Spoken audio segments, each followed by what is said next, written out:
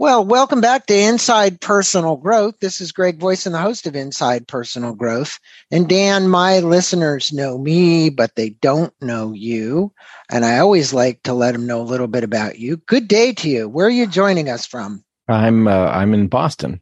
Boston. Okay. So is Sudbury like a little suburb of Boston? Yeah, we're about 40 minutes west of the city, almost directly straight west from Boston. Yeah. Okay. Well, cool. I'm going to let my listeners know a little bit about you. Dan Lyons is a New York Times bestselling author, as well as a screenwriter and journalist. His latest book, Shut the Blank Up. We can say it because we're on a podcast. Shut the fuck up. The Power of Keeping Your Mouth Shut in an Endlessly Noisy World.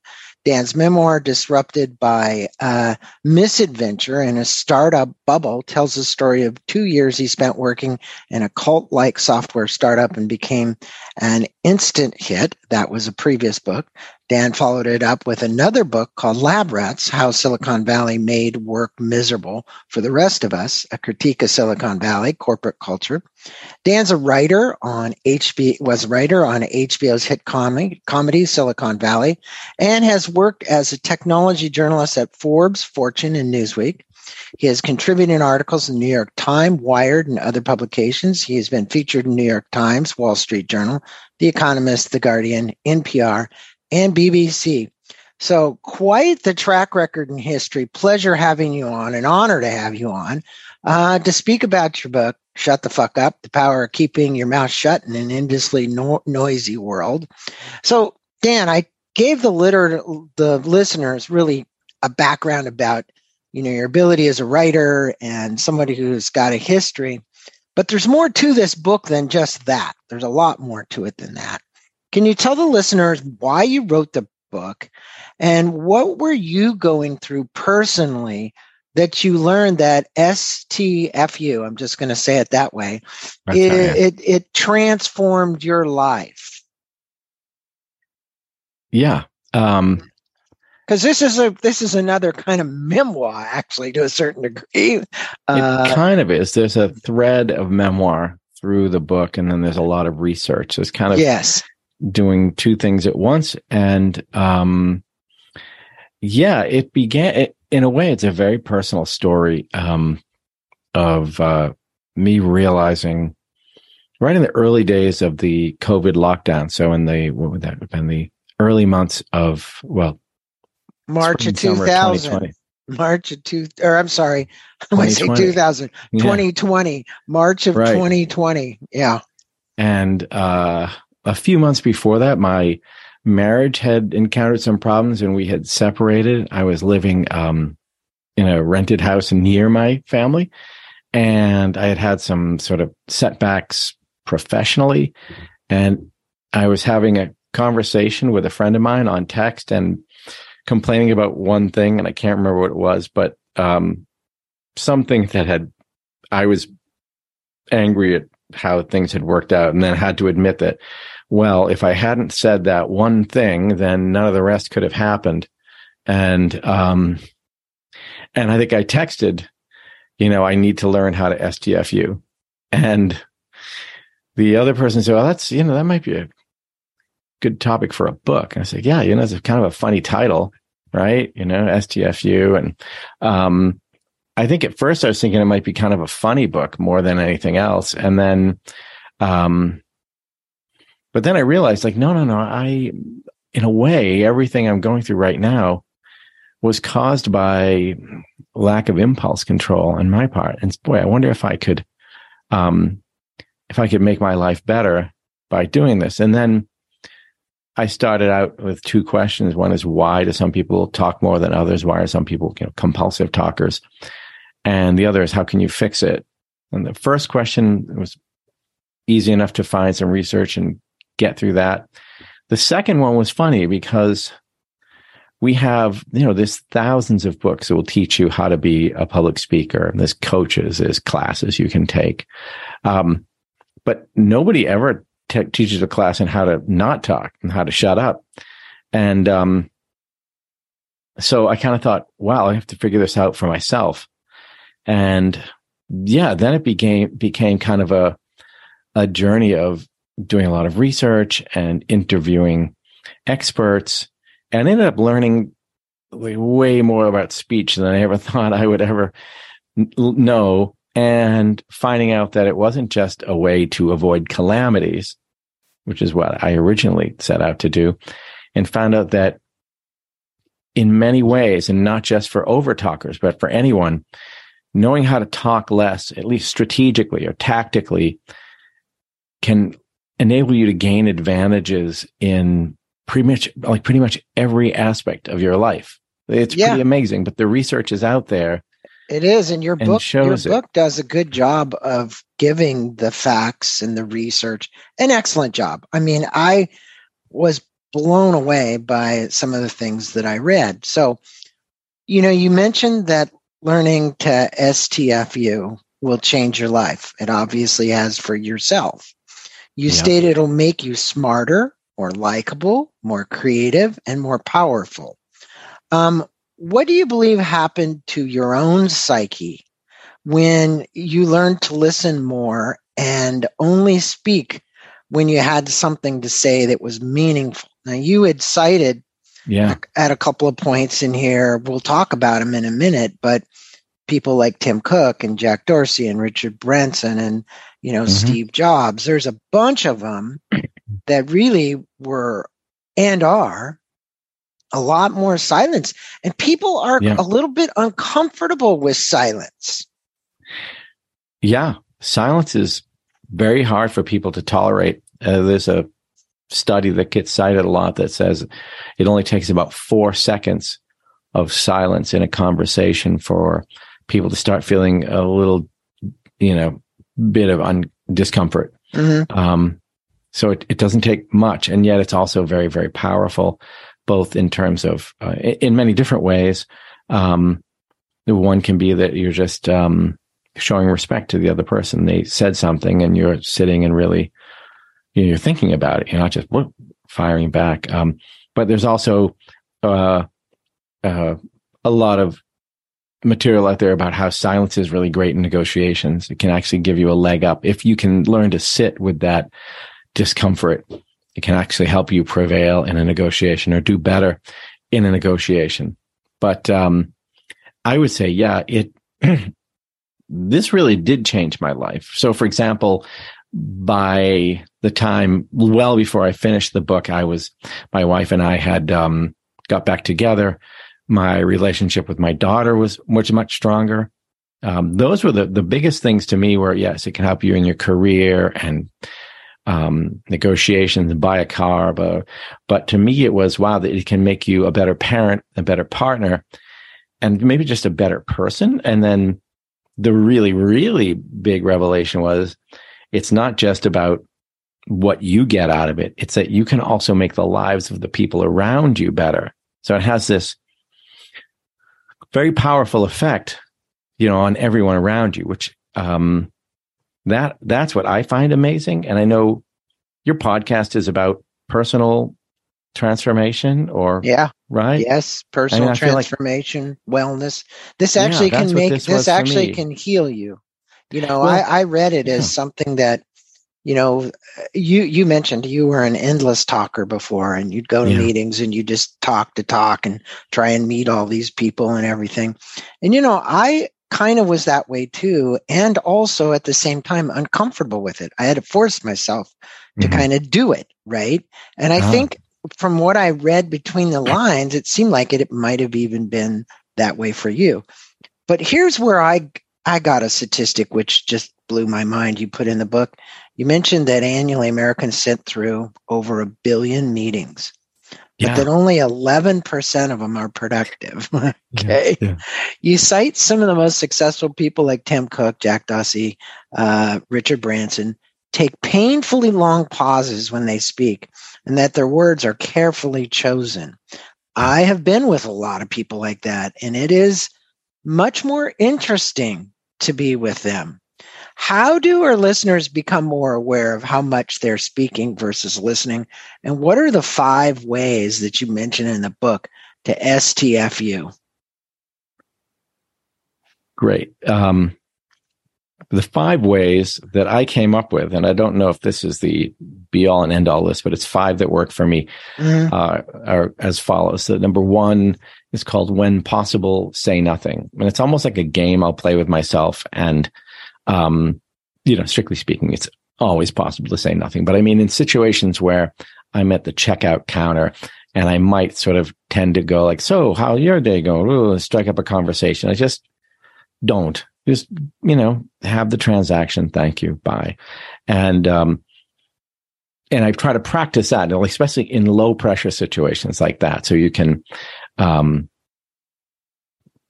develop the habit.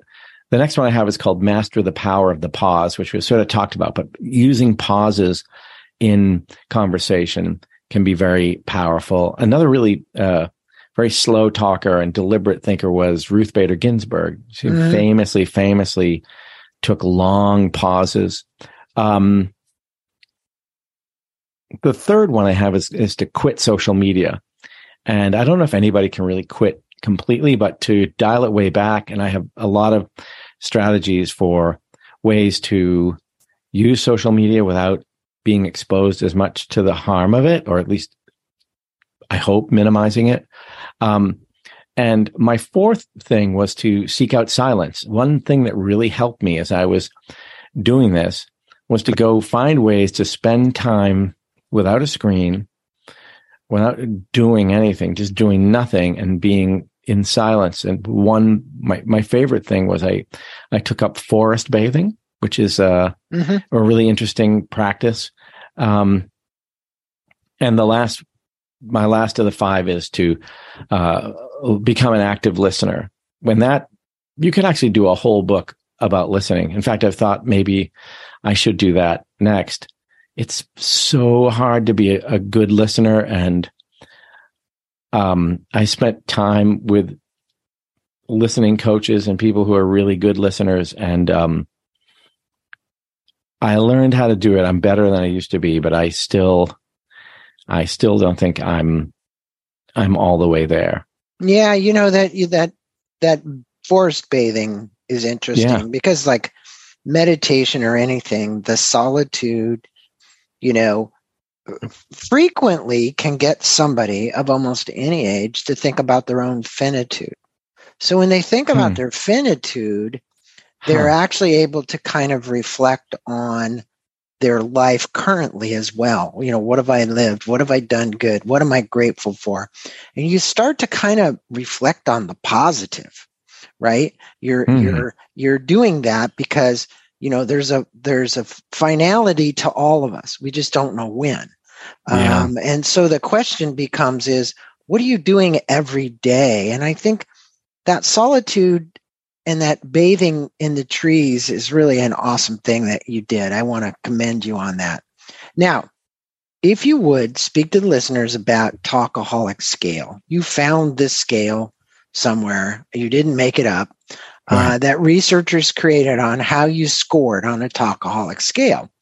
Yeah. And I'm sure you rated when you first started off the wall. And how you tried to talk less. You found it challenging. Speak with the listeners about some of the internal things you went through and a bit about this. By the way, for my listeners, you can buy his book, which we're going to have a link on Amazon, and you can get to him at danlyons.io. That's lyons.io. But this is in the book for you to be able to take the test. How'd you score, Dan? And how did you work through those challenges? It was pretty disheartening. So, the Talkaholic Scale I found because I thought, I wonder if there is such a thing as a talkaholic early on. And I Googled the word, and sure enough, up came this research that had been done in the 1990s by a husband and wife team of communication researchers at West Virginia University. Virginia Richmond and James McCroskey. McCroskey was this huge legend in that field. I remember. And he had passed away, but Virginia Richmond was retired and living in West Virginia, and I found her. Anyway, they decided, they believed that there were some people who not just talked too much, but for whom talking was a problem, like akin to an addiction. And they created this test that is a self-scoring test that can determine whether you are a talkaholic, how extreme it is. So it's 16 questions. You self-score it. You can find it, by the way. It's in the book, but it's also on the Time magazine site with the article, with the excerpt of my book that they ran. And I created a website. It's just a URL. You can find it. You can go to my website and find a link to it. There's many paths to this, but it's very easy. It takes a couple of minutes. And the lowest score you can get is 10 and the highest is 50. And I got a 50. And the fun thing is you can have someone else score you too, to just, see if you're roughly accurate. And my wife gave me a 50 and said she wished she could give me a 60. My wife's very, very much an introvert and very quiet person. So you can imagine it's very annoying. So yeah, it's I don't think it's rigorously scientific, but it's pretty good. A lot of people I know have taken it and felt that it's accurate about where they are. Yeah, it's accurate. Yeah. It look, for my listeners, please do, we'll put a link to that Times Magazine article. What we're speaking about today, and hopefully we're having a dialogue about, not just talking to one another, is how you can listen more and talk less. And you state that over talkers are universally hated. Each language has different words to describe these talkers, and you put a whole list of different things you used that they're using to describe. Sometime I remember diarrhea mouth used to be one that we used here in the United States. Yeah. Can you speak about the 6 categories of overtalkers and how anxiety has exacerbated the overtalking situation in our society today? Yeah. First of all, I did find it really fun to look up all the words. I didn't look up, I called friends of mine who are from different countries and asked them, what do they call, someone who's annoying, who talks too much in your country? And there were some great ones from a friend of mine in Italy, and then all over the world. And it turns, and all over the world, there are terms, and they're always really kind of, you wouldn't want to be called it. Right. And yeah, I sort of, again, this is not any kind of scientific definition of overtalkers, but I identified several. One are what I call ego talkers, who are people, generally men, often well-to-do, who really just have big egos and believe that their thoughts are more important than everybody else. And so they know more than everybody. So they should just eat up all of the oxygen. I like that. Yeah, we've all met that guy, and they're nervous talkers who, they're just nervous people. When they get nervous, it's more situational. There's blurters who tend to be, I think, very, very bright and very quick-witted. They make great comedy writers, and but they don't have a filter, and they don't read the room sometimes, and blurt something out because it's just funny to them. And there are blabbers who just keep going. You just, like what you call a motor mouth. They tell the same stories over and over. And they know that they've told it before, and they still tell it anyway. There are people I call ruminators, who are more, they just like to think out loud. They may be talking to you, but they're not really talking to you. They just are trying to process something out loud, and you happen to be there. You're like a foil for them. Mm-hmm. And then talkaholics, who are sort of defined by, the easiest way to think of it is people who will say something even when they know that what they're about to say will hurt them, and they still say it, or know that if they said nothing, it would be very much in their interest, and they still say it. They can't resist that impulse.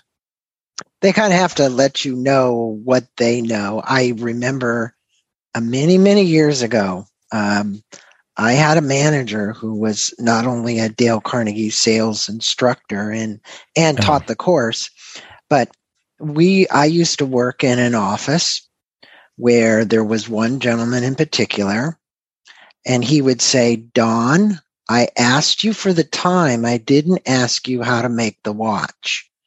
Because what would happen is the guy would go into like literally this whole diet about what it is.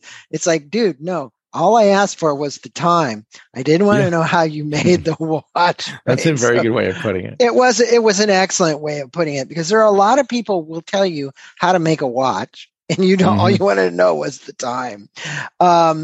So look, you speak about the media pollution, and we're going to get into this, and the incredible amounts of noise.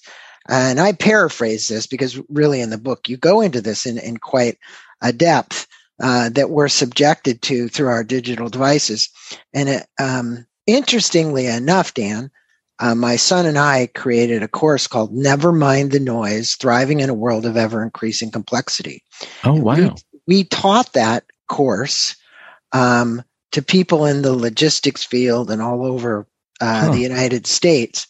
And part of our course was to get people to meditate, because most of them never had, for like 15 minutes.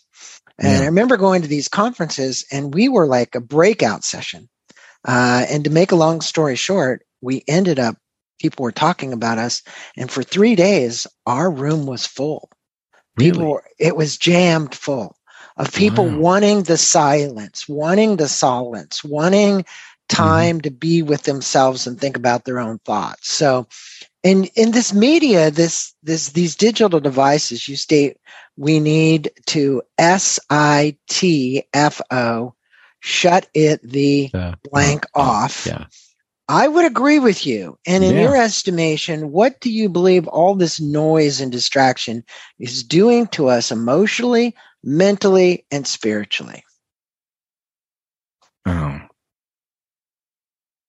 Spiritually is an interesting aspect. But let me hold off on that. I think we're in an age of agitation, that a lot of the things that we deal with every day that also are very useful. So we're using our laptops now, and they're terrific, right? And we're using Zoom, and it's terrific.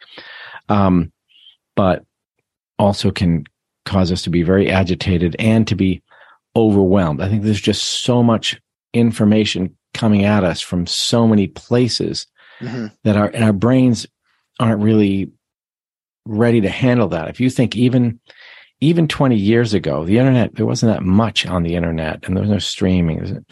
There's a lot of things that exist today. So you think in 20 years, quite a lot has changed in terms of how much information is accessible to us. And it's accessible all the time because we carry that phone with us everywhere we go.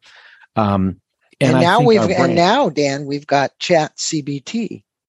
So literally, we've got an AI device. They were talking to the CEO of Microsoft last night on 60 Minutes about the mistakes that Shirley made when it first came out, because it was saying things and trying to do things, right?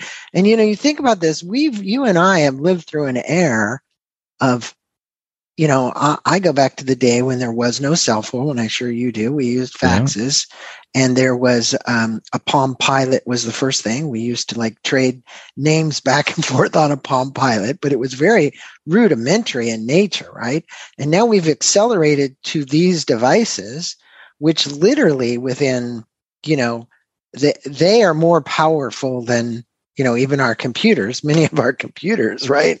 So I get that we're polluted. It's a pollution, but it's almost a necessity to operate in the world we're operating in. But at the same time, how do people kind of turn it off, shut it off? And I guess the most important thing is, I see people walking down the street running into me because they got their head down, and I call it downhead syndrome. And Dan, I'm going to say this. I'm going to say this because they're waiting for something to happen through this device that is never going to happen. It's like anticipation. God, the next email is going to, free me from whatever it is that I was thinking. And it's like the addiction is crazy. And there are numbers, and you see different numbers out there. I can't remember which ones I used in the book, but the number of times a day that you pick up your phone and look at it. Yeah. And they're, hundreds, right? And how many times you check an app, et cetera, et cetera. And you're right, though. The tricky thing is that we do need these things, and they are really good. it's the same with social media. There are aspects of it that are great. You can't just say the whole thing is bad. Right. But that also makes it more difficult to use them in moderation. It would be easier if you could just say, not ever going to have a phone anymore, right? In a way, I mean, that discipline, but it's hard to use it, but in moderation. But you're doing the same thing, right? So I'm sure you, well, I'd be interested to know, what do you do? Do you force yourself to spend part of the day with no phone or away from a screen? Or how do you do it? Well, I intentionally get away from what you and I are doing right now. Yeah. The reason is because if I really wanted to, I could be on this probably every 30 minutes, right? Yeah. Talking to somebody else about something or whatever. And I think the proliferation of Zoom or any of this stuff is challenging. But I think one is when you set your intentions that my day is going to be, whether you time block or whatever you do is going to be 30 minutes of this and 45 minutes of that, and however you schedule it. And I'm going to get exercise and I'm going to get outside. And I will tell you, your tree merging, tree hugging, whatever you want to call it, nature is to me the biggest solace I can have. Right. And so just to get outside, just go outside and enjoy whatever kind of weather you're having. I intentionally try and do that as much as possible every day. Do you really? Oh, yeah. But you live someplace warm, don't you?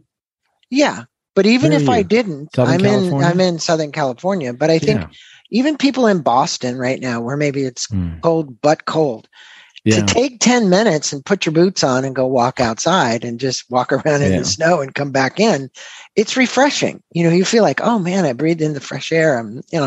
Your whole mind shifts, and the endorphins that are released through, even, let's say you've got to stay inside, so you're going to go exercise and you get on your Peloton bike or whatever it is, or you walk around the house. Those kind of things relieve you of the distraction of the devices. And you really start to realize that they're not that important. Yeah. You do. I mean, you asked me a question. I'm sorry. I know. And I find it difficult. I think if I lived in Southern California, I might be more inclined to go out. Honestly, I think, and I think I think a big difference you have is sunshine. And I'm looking out my window now and it's gray and it's not particularly cold. It's in the 40s. Yeah. But we have snow on the ground. But yeah, I don't really want to go out. And I feel like something about being, I spent time in around Los Angeles, and I like it. I like the weather. I like the sun. And even if I can go for a few days in the wintertime and come back, I feel like recharged. It's I think it's really important. But yeah, I agree. One blessing is we got a dog. He's 10 months old now. But we have to get him out every day, so it's a good thing because he forces you to go out. And I do that too. We do 2 walks a day, and I asked my wife. I said, "I wonder how much time we have." I asked this morning actually when we were taking off, how many hours a week do you think we spend just walking our dogs? And we both agreed that we're probably close to 15 hours a week. Yeah. So just walking the dog around the neighborhood or taking him on a long walk. But now you said this a second ago, and I want to repeat it because you mentioned angry. You said, you comment in the book that the internet is making us not just dumb, but angry. You state that anger posts get shared more than happy ones. Yeah. Why do you believe that people are angrier than in the past? And also, if you would speak about the cortisol crisis, because here comes the chemical releases in the brain by going outside, cortisol versus oxytocin. What is it doing to us physically? And importantly, this Robert Lustig, The Hacking of the American Mind, the science behind the corporate takeover of our bodies and our brains. So when you mentioned that, I went and looked him up. And I went to Amazon and I read the whole preface about the book. And again, he is an MD speaking about what's actually going on with our bodies. Yeah, right. Isn't that amazing? That I think it's a chain reaction. So the social media companies, it's in their interest to make you angry because that makes you engaged. And so they do that by design. And then the anger you feel, and the longer you spend on social media, the more you get there. There's a study that shows over time, people's posts get more and more angry. Yeah. Partly because you're conditioned by the machines to know, oh, that post got a lot of likes or shares or attention or comments. It just got engagement. I want to do that again. So then you have all this anger, and that causes cortisol. And then cortisol has these terrible physical effects. I think it's related to inflammatory diseases like heart disease. Of course. So, yeah, it's really physically bad. And again, I'm nothing close to an MD, but yeah, I cited Lustig, and I think there's another doctor who's done some work in that space. And it also it actually impairs your ability to think, your cognitive abilities. That's why there's one guy says it makes you stupid, but it really, so you're really actually impeding your ability to think clearly, to think well, and your physical health. And you think about it, you got to have the ability, because, when you hack flow, like Stephen Kotler says, you've got to get into an altered state of consciousness. And yes, there's many ways to do that. Go jump on a trampoline, go take a long hike, go get on your surfboard, go ride your bike, do whatever it might be. But all of those are releasing oxytocins versus releasing cortisol. Cortisol is bad for your heart. It's bad for your overall system, but oxytocin makes you more creative. There are ways now that it really is kind of like, I want to say, the love hormone. It's really that release of that chemical in you that is just the opposite of cortisol. And you want to have as much of that released as possible into your system. And, you're an interesting man, because you speak about your addiction to social media and how you weaned yourself off TikTok and Facebook. And many of my listeners out there probably have or have tried, that you began rolling your anxiety wheelbarrow backwards, you said. Yeah. You state that the effects of stepping away from social media was not subtle. It was profound. I think that everybody out here would like to hear this. What did stepping away from all this social media affect you, or how did it affect you? And what advice would you have to our listeners to help them claw back from the use of social media? And in the context of, hey, you say shut the F up, that's, when you, let me preface this, because every time you get on your keyboard and you type, whether it's an angry comment or a pleasant one or whatever, you're speaking. Yeah, right. Right? Yeah. You're talking. It's your head thinking it up. And so in lieu of using words that way, you're writing it out. So what would you advise them? Well, I would advise doing it in phases. You can go cold turkey if you want, but for me, I sort of did a calculation. I said, which sites am I using? How much am I using each one? And then there's this trade-off. How much am I getting from this that's really good? How much benefit is it versus the cost of using it? And also, which one would be the most difficult to quit? Mm-hmm. They're the ones that I'm really, really attached to the most.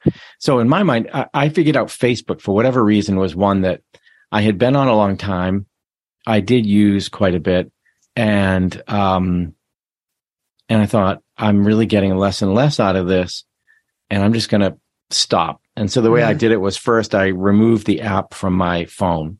So if I wanted to go on Facebook, I had to go to my laptop and go to a browser, which adds just a tiny bit of friction, enough to make it a little harder. And then I would try to go for a day, a week. And once you've gone for about 2 weeks without looking at Facebook, you really don't miss it at all. Like, it's just gone. And I didn't even look at Facebook for a long time. I would look at it once a month. I didn't stop my account. But I would look at it once a month, check in to see if anybody had written to me, say an old friend from high school who didn't know how to reach me any other way. Lately, I started posting because the book is coming out and I wanted to kind of promote the book. But yeah, I really have no tug toward Facebook anymore. When my wife does, my wife uses it quite a bit. TikTok was one where it's very addictive, super addictive, and it's from my perspective, all empty calories. I know there are people who actually get, decent benefit from it, but I was just looking at junk. So one by one, I just went through them all. And then I stayed on Twitter, although I now use it even less, but I created I think of it as read only mode. So I would never write. But you got over the FOMO, right? Yeah, the fear of missing out, right? Yeah, and I think you commented in the book, fear, right? And I think that is a big thing. People are so afraid that whatever is coming across these transits, the phones, the iPad, the computer, the whatever, that they're going to miss something. And it always surprises me that they're going to miss something that they think is so important. Yeah. Myself included. I mean, I fall into this game as well, but I do know. I think when you're aware of how you're being manipulated, you have a much better ability to understand that even though you answered all these emails, it isn't that important. Yeah, that it didn't really matter. I mean, I try to stay up with email, but I just find, with Twitter, I get less and less value from it. I think it was already from my perspective as a user, becoming less valuable. And then since Elon Musk bought it, I don't know if I think that's the same.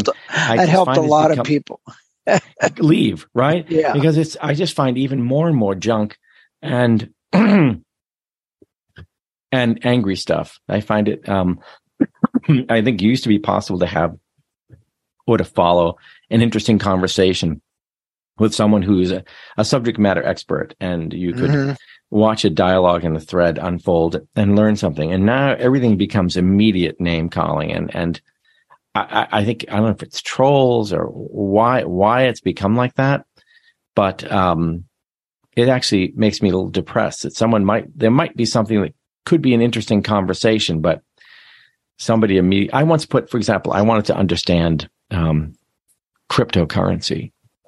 And or as NFTs, I think. And I said, look, I'm really not trying to be provocative. I'm not trolling here, but I really don't get these. I don't understand it.